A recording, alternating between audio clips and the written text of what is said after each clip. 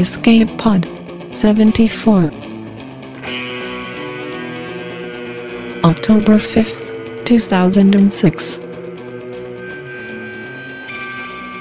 Today's story, Paradox and Greenblatt, Attorneys at Law, by Kevin J. Anderson.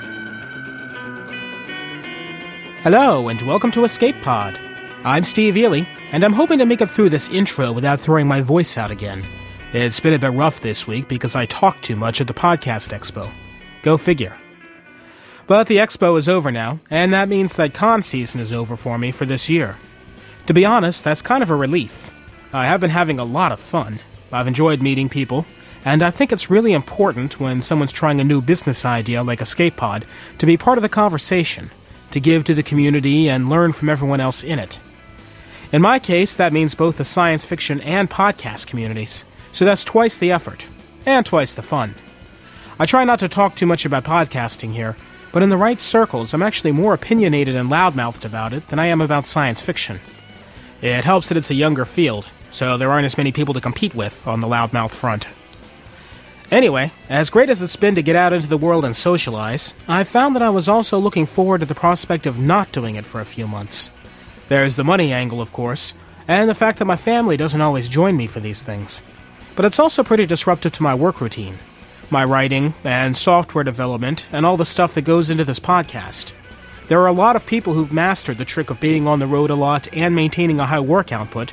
This week's author is one of them. Me, I'm still finding it hard enough to stay caught up when I'm at home. I'm pretty proud of the fact that I got Escape Pod out each week, even when I was out of town. Now that I'm back home, who knows? With a few months ahead of me, I might even catch up on email. Today's story is also about time management, from a different angle. We present Paradox and Greenblatt, Attorneys at Law, by Kevin J. Anderson. Mr. Anderson is the author or co-author of dozens of novels, including 32 national bestsellers. He is perhaps best known for his Star Wars novels, his Dune novels with Brian Herbert, and his original Seven Sons series. His latest novel is Hunters of Dune, the sequel to Frank Herbert's Chapter House Dune, and the penultimate book in the whole saga. He's also a former technical editor for Lawrence Livermore Labs. I'll bet that generates a lot of story ideas. And he lives in California with his wife and collaborator, Rebecca Mesta. This story first appeared in Analog in September of 2005. The story is read for us today by J.C. Hutchins of the podcast novel series Seventh Son. His first novel, Seventh Son Descent, had tens of thousands of listeners by the end, and the sequel, Seventh Son Deceit, has just launched with a big party on Second Life. It's great science fiction suspense, and you can find it at podiobooks.com. So sit back and relax, put off all your other work until yesterday. It's story time.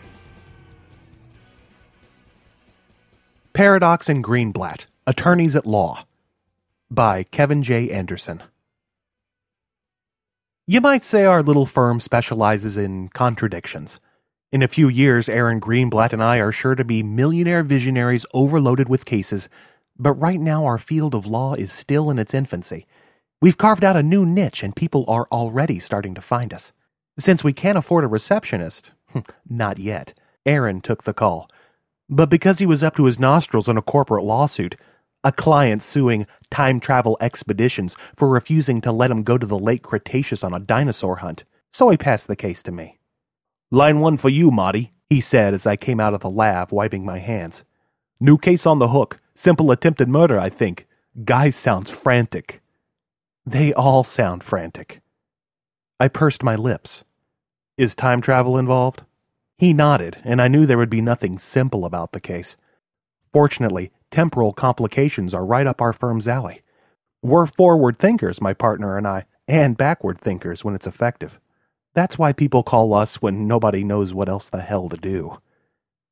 I picked up the phone and punched the solitary blinking light. "Marty Paramus here. How can I help you?" The man talked a mile a minute in a thin, squeaky voice. Even if he hadn't been panicked, it probably would have sounded unpleasant. "All I did was try to stop him from buying her some deep-fried artichoke hearts. How could that be construed as attempted murder? They can't pin a thing on me, can they? Why would they think I was trying to kill somebody?" "Maybe you'd better tell me, Mr. Hindergast. Lionel Hindergast. And I read the terms of the contract very carefully before we went back in time. It didn't say anything about deep-fried artichoke hearts. I sighed. What was your location, Mr. Hendergast? Santa Cruz Boardwalk, the place with all the rides and arcade games. They have concession stands and... Sure, but when was this? 2 days ago. I hate having to pry all the obvious information out of a client. Not in your time. I mean in real time. 52 years ago. Ah. I made a noise that hinted at a deeper understanding than I really had yet. One of those nostalgic life was better back then tours. Now he sounded defensive. Nothing illegal about them, Mr. Paramus. They're perfectly legitimate. So you said. But someone must think you broke the rules or you wouldn't have been arrested. Was this person allergic to artichoke hearts or something? No, not at all. And it wasn't the artichoke hearts. I was just trying to prevent him from buying them for her. I didn't want the two of them to meet. A light bulb winked on inside my head.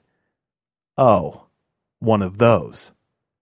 Altering history cases were my bread and butter.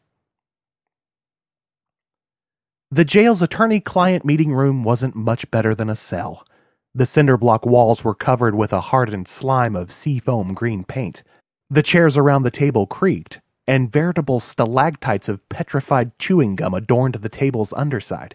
Since prisoners weren't allowed to chew gum, their lawyers must have been responsible for this mess. Some attorneys give the whole field a bad name. Lionel Hendergast was in his mid-20s, but looked at least a decade older than that. His two-round face, set atop a long and skinny neck, reminded me of a smiling jack-o'-lantern balanced on a stalk. His long-fingered hands fidgeted. He looked toward me as if I were a superhero swooping in to the rescue. I need to know exactly what you've done, Mr. Hendergast. Tell me the truth and don't hold back anything. No bullshit. We have attorney-client privilege here, and I need to know what I'm working with. I'm innocent. I rolled my eyes. Listen, Mr. Hendergast. Lionel, my job is to get you off the hook for the crime of which you're accused. Let's save the declarations of innocence for the judge, okay? Now, start from the beginning.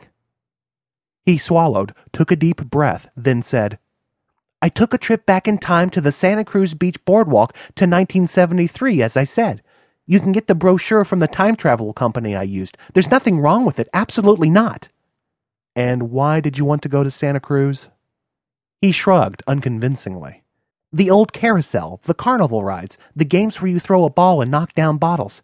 And then there's the beach, cotton candy, churros, hot dogs, giant pretzels. And artichoke hearts, I prodded. Deep-fried artichoke hearts are a sort of a specialty there. The woman nearing the front of the line had dropped her wallet on the ground not 10 feet away, but she didn't know it yet. In a few minutes, she was going to order deep-fried artichoke hearts, and when she discovered she had no money to pay, the man behind her in line would step up like a knight in shining armor, pay for her artichoke hearts, and help her search for her wallet. They'd find it and then go out to dinner. The rest is history. And you seem to know the details of this history quite well.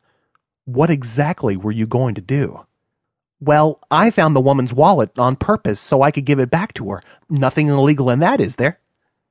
I nodded, already frowning, thereby preventing the man behind her from doing a good deed, stopping them from going to dinner, and I held my hands out. Accomplishing what? If they didn't meet, they wouldn't get married, and if they didn't get married, they wouldn't have a son who's the true spawn of all evil. The Damien defense doesn't hold up in court, you know. I can cite several precedents. But if I had succeeded, who would have known? There wouldn't have been no crime because nothing would have happened. How can they accuse me of anything? Because recorded history is admissible in a court of law, I said. So by attempting to keep those two people from meeting, you were effectively trying to commit a murder by preventing someone from being born. If! Hendergast looked much more agitated now. But I didn't do it, so how can they hold me? The legal system has never been good at adapting to rapid change. Law tends to be reactive instead of proactive. When new technology changes the face of the world, the last people to deal with it, right behind senior citizens and vested union workers, are judges and the law. Remember copyright suits in the early days of the internet when the uses and abuses of intellectual property zoomed ahead of the lawmakers like an Indy 500 race car passing an Amish horse cart? Now, in an era of time travel tourism, with the often contradictory restrictions the companies impose upon themselves, legal problems have been springing up like wildflowers in a manure field. Aaron Greenblatt and I formed our partnership to go after these cases. We are, in effect, creating major precedents with every case we take, win or lose. Where was a person like Lionel Hintergast to turn? Everyone's entitled to legal representation. He didn't entirely understand the charges against him, and I was fairly certain that the judge wouldn't know what to do either. Judges dislike being forced to make up their minds from scratch, instead of finding a sufficiently similar case from which they can copy what their predecessors have done. Do you ever sit back and play the what-if game, Mr. Paramus? Lionel asked, startling me. If a certain event had changed, how would your life be different? If your parents hadn't gotten divorced, your dad might not have killed himself, your mom might not have married some abusive truck driver and moved off to Nevada where she won't return your phone calls or even give you her correct street address, that sort of thing? I looked at him. Now we might finally be getting somewhere. I've seen It's a Wonderful Life, 4 times in fact, including the alternate ending version. I'm very familiar with What If. Who were you trying to kill, and what was the result you had hoped to achieve? I wasn't trying to kill anyone, he insisted. From the frightened little boy expression on Lionel's round face, I could see he wasn't a violent man. He could never have taken a gun to someone or cut the brake cables on his victim's car. He wouldn't have even had the stomach to pay a professional hitman. No, he wanted to achieve his goal in a way that would let him sleep at night. The man was Delano R. Franklin, he said. You won't find a more vile and despicable man on the face of this earth. I didn't want to argue with my client, though I could have pointed out some pretty likely candidates for the vile and despicable championship. Much as it may pain me to say this, Lionel, being unpleasant isn't against the law. My parents were happily married a long time ago. My dad had a good job. He owned a furniture store, and my mom was a receptionist in a car dealership, a dealership owned by Mr. Franklin. We had a nice home in the suburbs. I was supposed to get a puppy that Christmas. How old were you? 4. And you remember all these details? He wouldn't look at me. Not really, but I've heard about it 1,000 times. My parents couldn't stop arguing about that day my dad took time off in the afternoon. He decided to surprise my mother over at the car dealership by bringing her a dozen long-stemmed roses. How romantic, I said. At the car dealership, they take a late lunch hour so they can take care of the customer rush between noon and 1. When my dad couldn't find anyone at the reception counter, he went to the back room and opened the door, only to find my mom flat on the desk with her skirt hiked up to her hips, legs wrapped around Franklin's neck, and him pumping away at her. It wasn't the first time I'd heard this sort of story. I can see how that could ruin a marriage.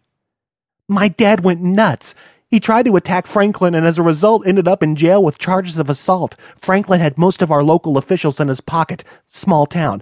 At first my mom insisted that Franklin threatened to fire her if she didn't have sex with him. In the resulting scandal, she changed her story saying that the affair had gone on for a while, that Franklin wanted to marry her.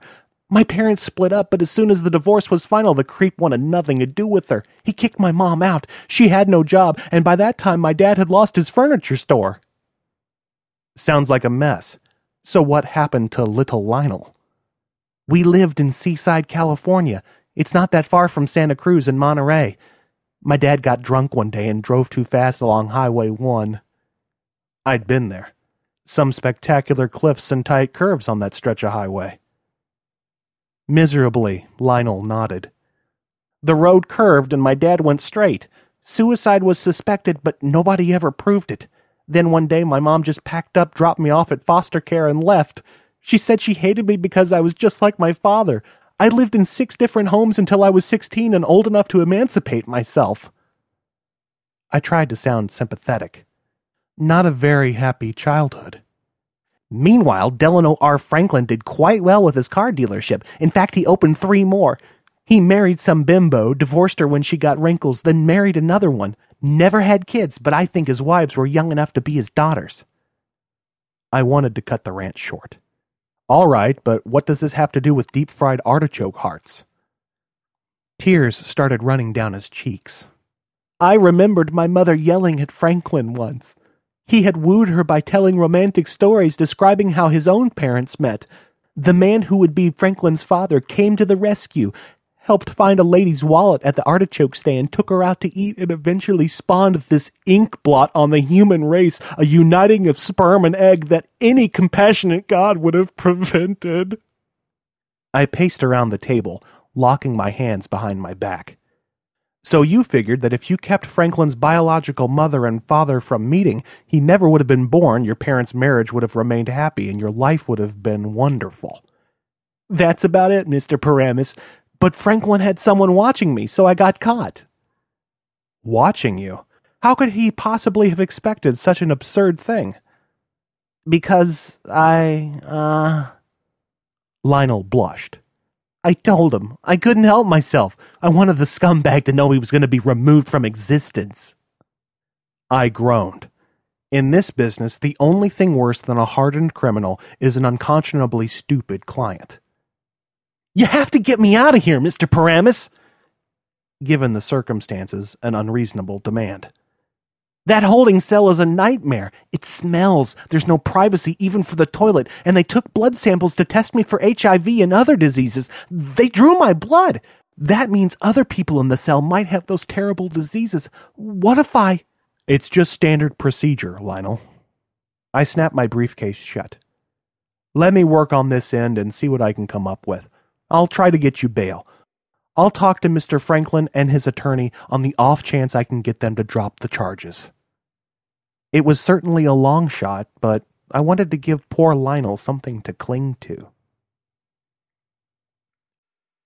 I set up a meeting in the boardroom of the dumpy offices Aaron and I shared. I doubted I could impress Delano Franklin, but maybe I could convince him that it wasn't worth the trouble to press charges. Lionel Hindergast had almost no money, and when I learned who Franklin had hired for his own counsel to go after civil damages, I knew that money, or at least showmanship, would be a primary factor in this case. If you look in the dictionary next to the definition of the word shyster, you'll find a picture of Cosimo Arculian. He was overweight, with thinning steel-gray hair and a greasy comb-over that fooled nobody. He wore too many rings, too many gold chains, and a too large gold watch, and he spoke too loudly. You've seen Arculian on television with his boisterous ads, flashing his jewelry and his smile, treating everyone with a hangnail of a complaint as the next big millionaire in the lawsuit sweepstakes. When Arculian sat down beside his clients, I could tell it was going to be a testosterone war between those two men. Both were accustomed to being in charge. I gave my most pleasant smile. Can I offer you a coffee or a soda? No, thank you, Franklin said. This isn't a social call, Arculian answered in a brusque tone. There's always time for good manners. I looked at the clock on the wall. It was about 1 o'clock. How about a scotch, then? I had to get Franklin to take something. Or a bourbon. I have very good bourbon. Booker's. From my research, I knew Franklin was quite fond of both. If your bourbon's expensive, I'll have one of those, he said. Arculian shot him a glance. I wouldn't advise that. I'm not going to get sloshed, Franklin said. Besides, I see a genuine irony in soaking this guy for a good expensive drink. Arculian grinned. Then I'll have one too. I had been careful to wash everything in our kitchenette before the meeting started. I quickly poured 3 glasses of fine bourbon, neat, and handed one to Franklin and one to Arculian. The third I placed in front of me in a comradely gesture, though I barely sipped from it. I had a feeling I'd need to keep my wits sharp. Franklin looked like a distinguished late middle-aged businessman gone bad. If groomed well, he could have fit comfortably into any high society function, but he'd let himself grow a beer gut. His clothes were garish, something he no doubt thought younger women found attractive. The ladies probably laughed at him until they found out how much money he had. Then they played along, but still laughed at him behind his back. I tried my best gambit, pumping up the sob story, practicing how it would sound before a jury, although it was unlikely this case would ever go to trial. The law was too uncertain, the convolutions and intangibilities of time paradox too difficult for the average person to grasp. None of this has any bearing on what your client tried to do to my client, Arculian said. Sure, the poor kid had a troubled life. His mother had an affair with my client some 26 years ago, which led to the breakup of his parents' marriage. Boo-hoo. As if that story doesn't reflect half of the American public. Maybe your half, I thought, but kept a tight smile on my face. Mr. Hindergast attempted to murder my client. It's as simple as... Impatient with letting his lawyer do all the talking, Franklin interrupted. Wait a minute. This is far worse than just attempted murder.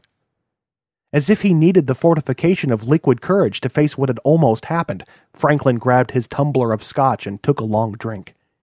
He set the glass down, and I could see the smear his lips had made on the edge. If Lionel Hindergast had gunned me down in the parking lot of one of my car dealerships, he might have killed me, yes, but my legacy would have been left behind. My car dealerships, my friends. Your ex-wives, I pointed out. Some of them remember me fondly. He didn't even blush. Arculian picked up the story. You see, what Mr. Hindergast was attempting to do would have erased my client entirely from existence. He would have obliterated the man named Delano L. Franklin from the universe, leaving no memory of him. Nothing he ever accomplished in this life would have remained. Complete annihilation, an unspeakably heinous crime. And if Mr. Hindergast had succeeded, it would have been the perfect crime, too. No one would have ever known what he did, since there would have been no evidence, no body, no victim. I had heard my share of perfect crime stories, and I had to admit, this ranked right up there with the best. I didn't offer them another drink. What exactly is it you want from my client? I want him to go to jail, Franklin said. I want him to be locked up so that I don't have to worry every morning that he's going to sneak back on another time travel expedition and try to erase my existence. Arculian smiled and folded his fingers. I couldn't imagine how he could fit them together with all those rings on his knuckles. I'm guessing the publicity on this case will give a remarkable boost to my business. And don't expect me to believe you haven't thought the same thing, Mr. Paramus. He was right, of course. I shrugged. Publicity is free, after all, and TV ads are a bit out of my price range. Ambulance chasing seemed to be paying off quite well for Arculian. I couldn't resist taking a small jab at him. How much do 10 of those rings cost? Miffed, Arculian stood up. If there's nothing else, Paramus, we'll see you in court. I let the two men show themselves out, staying behind in the boardroom. When they were gone, I took a clean handkerchief, carefully lifted the near-empty scotch glass Franklin had used, and made sure that there was sufficient saliva traces on the rim. This was all I'd need. Predictably, a media frenzy surrounded the case. Arculian led a large press conference in which he grandstanded, accusing me of leaking the story in order to get publicity. Within an hour, I had a press conference of my own accusing him of the same.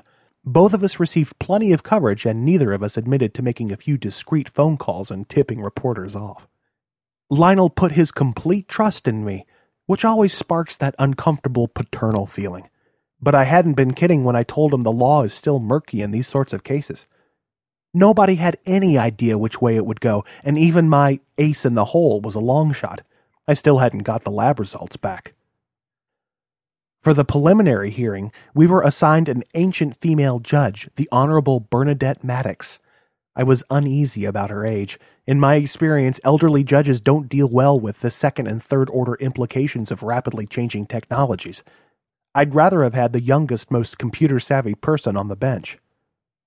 I still held out some hope that Bernadette Maddox was a sweet old lady and the sob story aspect would work on her. Not a chance. Mr. Arculian! She roared from the bench in a battle-axe voice before he had even finished his pompous remark. You will sit down, shut up, and let me run this show. I looked over at my rival with a twinge of sympathy. So much for the nice old lady bit. And you will remove that disgusting cheap jewelry in my courtroom unless you have an appointment with time travel expeditions to go back to the days of disco. Your Honor, my personal appearance has no bearing on... You will remove the jewelry because it hurts my eyes. I can't even see your client through the glare from all those rings. Cowed, Arculian left the room. Unnervous Lionel sat at the bench next to me, whispering, Was that a good sign? It wasn't so much of a sign, more like a demonstration. The judge is only showing him who's boss. And let me warn you ahead of time, she's going to feel like she needs to even the score and scold me at some point. Expect it and try not to get too upset. What are we going to do, Mr. Paramus?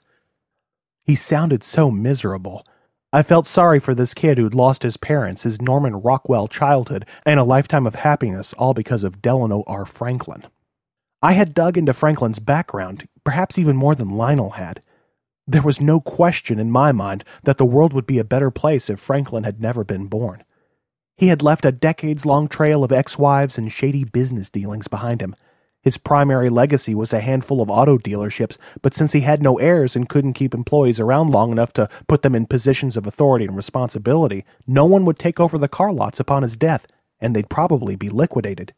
Even without Lionel's time travel help, Franklin would vanish. Since we were the defendants, we sat back and listened as a now unadorned Arculian outlined the civil part of the case, explaining time travel paradoxes in painstaking detail, using examples culled not from any law library but from classic science fiction stories. He was long-winded and explained too much to the judge, treating her as if she were incapable of grasping the classic grandfather paradox. I kept checking my watch as I mentally rehearsed my opening statement. The courier should have been here by now. I would have preferred hard facts to fast talking, but I could proceed either way. As Arculian rambled on and on, even Franklin looked bored. Finally, it was my turn. I hoped the judge would stall just to give me a few more minutes, but she puckered her wrinkled lips and leaned over like a hawk from the bench. Now then, Mr. Paramus, let's hear what you have to say. I trust you can be more succinct, or at least more interesting, than Mr. Arculian. I stood up and cleared my throat. Still no sign of my delivery person, and I really wanted to know which direction to go. Either my ace in the hole was a high trump or a discard. With a sigh, I reached into my briefcase and pulled out a carefully prepared document. Your Honor, I wish I did not have to do this, but would it be possible to request a brief continuance? I've not yet received an important piece of evidence that has a strong bearing on the case. Lionel looked over at me, surprised. What evidence? A continuance? The judge said with a snort. I've been sitting here all morning, Mr. Paramus. You could have said this at the very beginning. How long are you asking for? I was about to get my scolding, and Judge Maddox was clearly primed to let loose with even more venom than she had inflicted on Arculian. Suddenly, the large doors were flung open at the back of the courtroom. The bailiff tried to stop a man from entering, but my partner, Aaron Greenblatt, sidestepped him. He marched in, waving a document in his hand. Excuse me, Your Honor. Please pardon the interruption. I stifled a laugh. It was a real Perry Mason moment. I suspected Aaron always wanted to do that. My partner's face was stoic. I hated the way he covered his emotions. He could have at least grinned or frowned to give me an inkling of what he held in his hands. Judge Maddox lifted her gavel, looking more inclined to hit Aaron in the head with it than to rap her bench. I blurted, Your Honor, I withdraw my request for a continuance, so long as my associate can hand me that paper. I turned, not waiting for her to answer as Aaron handed the lab results to me. He finally broke into a grin as I scanned the numbers in the comparison charts. With a huge sigh of relief, I turned back to the bench. Your Honor, in light of the recent developments, I request that the attempted murder charges against my client be dropped. Arculian growled. What are you playing at, Paramus? I'll ask the questions here, Mr. Arculian, the judge said, rapping her gavel for good measure. Well then, what are you playing at, Mr. Paramus? Bernadette Maddox already knew the sordid Peyton Place story of the ruined marriage, the broken family, the miserable life Lionel Hindergast had lived because of Franklin's actions. Your Honor, the prosecution's client was not entirely forthcoming about how long his affair with my client's mother lasted. If I might recap, when Lionel Hindergast was 4 years old, his father discovered Mr. Franklin and my client's mother in flagrante delicto, which triggered the chain of events leading to the crime of which my client is accused. And? Judge Maddox said, drawing out the word. In fact, the affair had gone on for at least 5 years previous. I fluttered the sheet of lab data.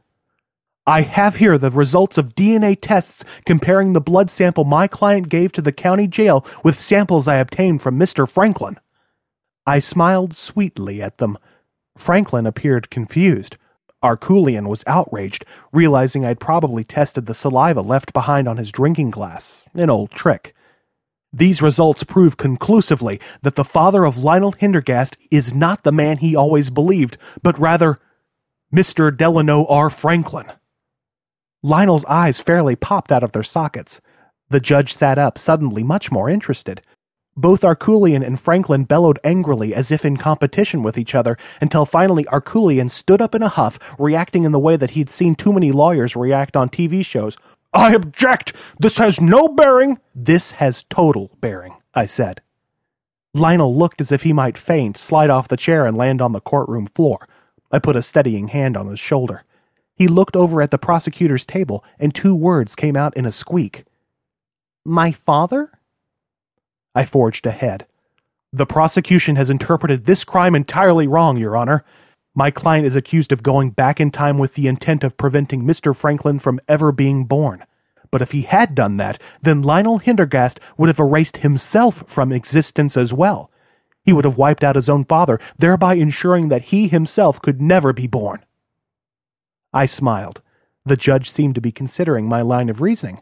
After all, Arculian had prepped her in excruciating detail about grandfather paradoxes and the like. "Therefore, instead of attempted murder, my client is guilty, at best, of attempted suicide, for which I recommend he be remanded for therapy and treatment, not incarceration." "This is preposterous!" Arculian yelled. "Even if Mr. Hindergast had accidentally erased himself, his original intention was to do the same to my client. His own death would merely have been incidental to his stated objective. The primary target of his malicious actions was still Delano Franklin." With a sigh of infinite patience, I looked witheringly at Arculian, then turned back to the judge. Again, my esteemed colleague is mistaken. The judge was actually listening now, fascinated by the implications. I had mapped out the strategy until it made my own head spin. My client is accused of attempted murder.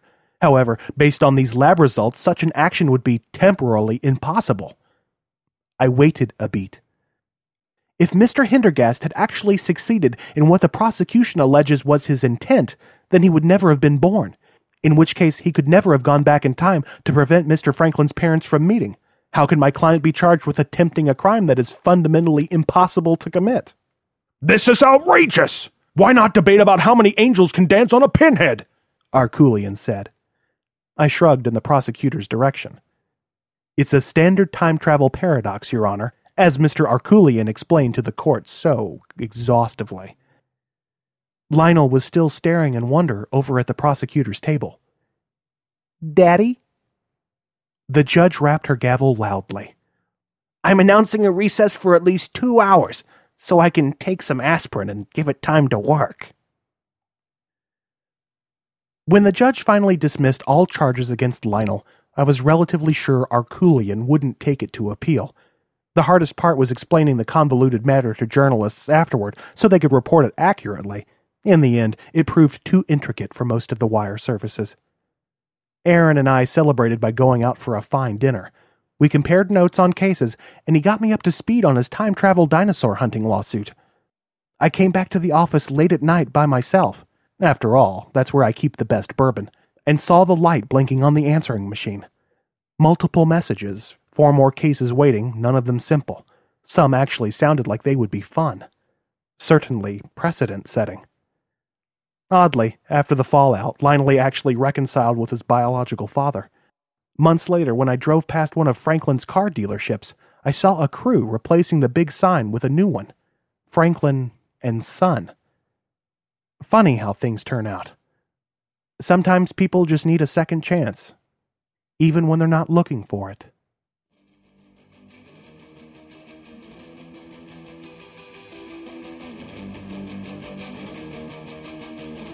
And that was our story.